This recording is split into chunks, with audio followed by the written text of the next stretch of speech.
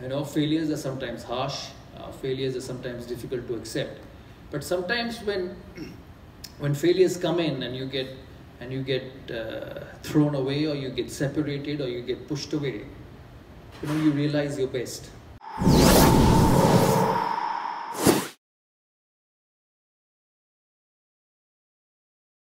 I was captain of India till 2006, 2007. When I was asked to leave as captain and continue as a player. Actually, I wasn't even picked as a player. When in 2007, when Greg Chappell came into the Indian scene, and he believed that I was not good enough to captain anymore, and then I lost my place in the national side for six months. I was a grown-up boy then. I was 34, 35. I was not a young boy at that stage. I was quite independent and grown up. My father, who was obsessed with the game like all fathers are, all he knew during my growing up period was about me playing for the country. So when I got left out during that period, I was sitting one Sunday morning with him, and he came up to me and said, you've played so much of cricket. You've played almost 350 games for India.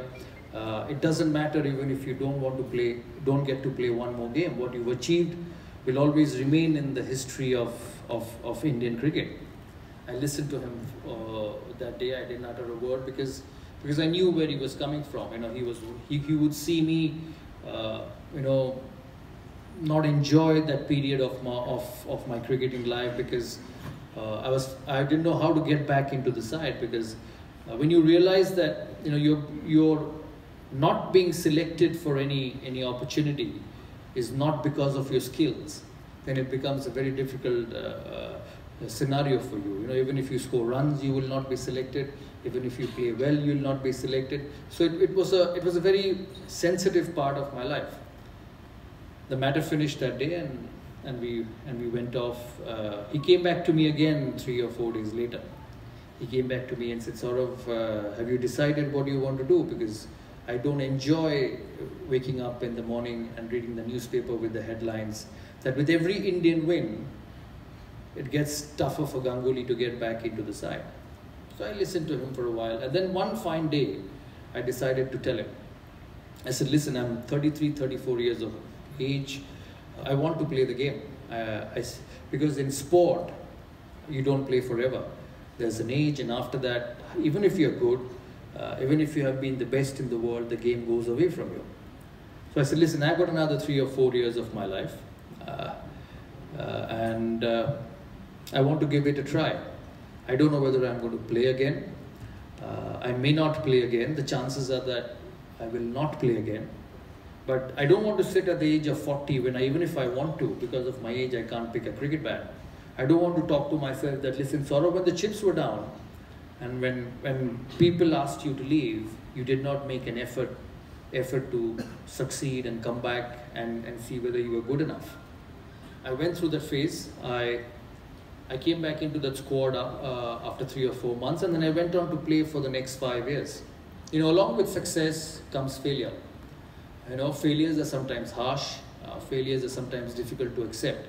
But sometimes when failures come in and you get thrown away, or you get separated, or you get pushed away, you realize your best.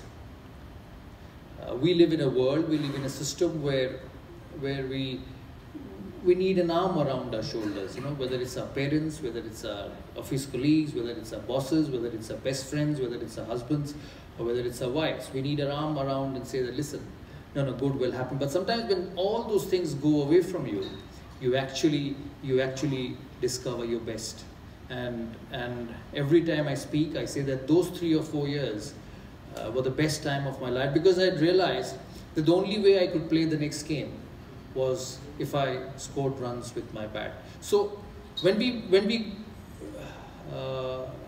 bring our children up, when we bring the most dearest people in our lives up, it is important to educate them in the right manner.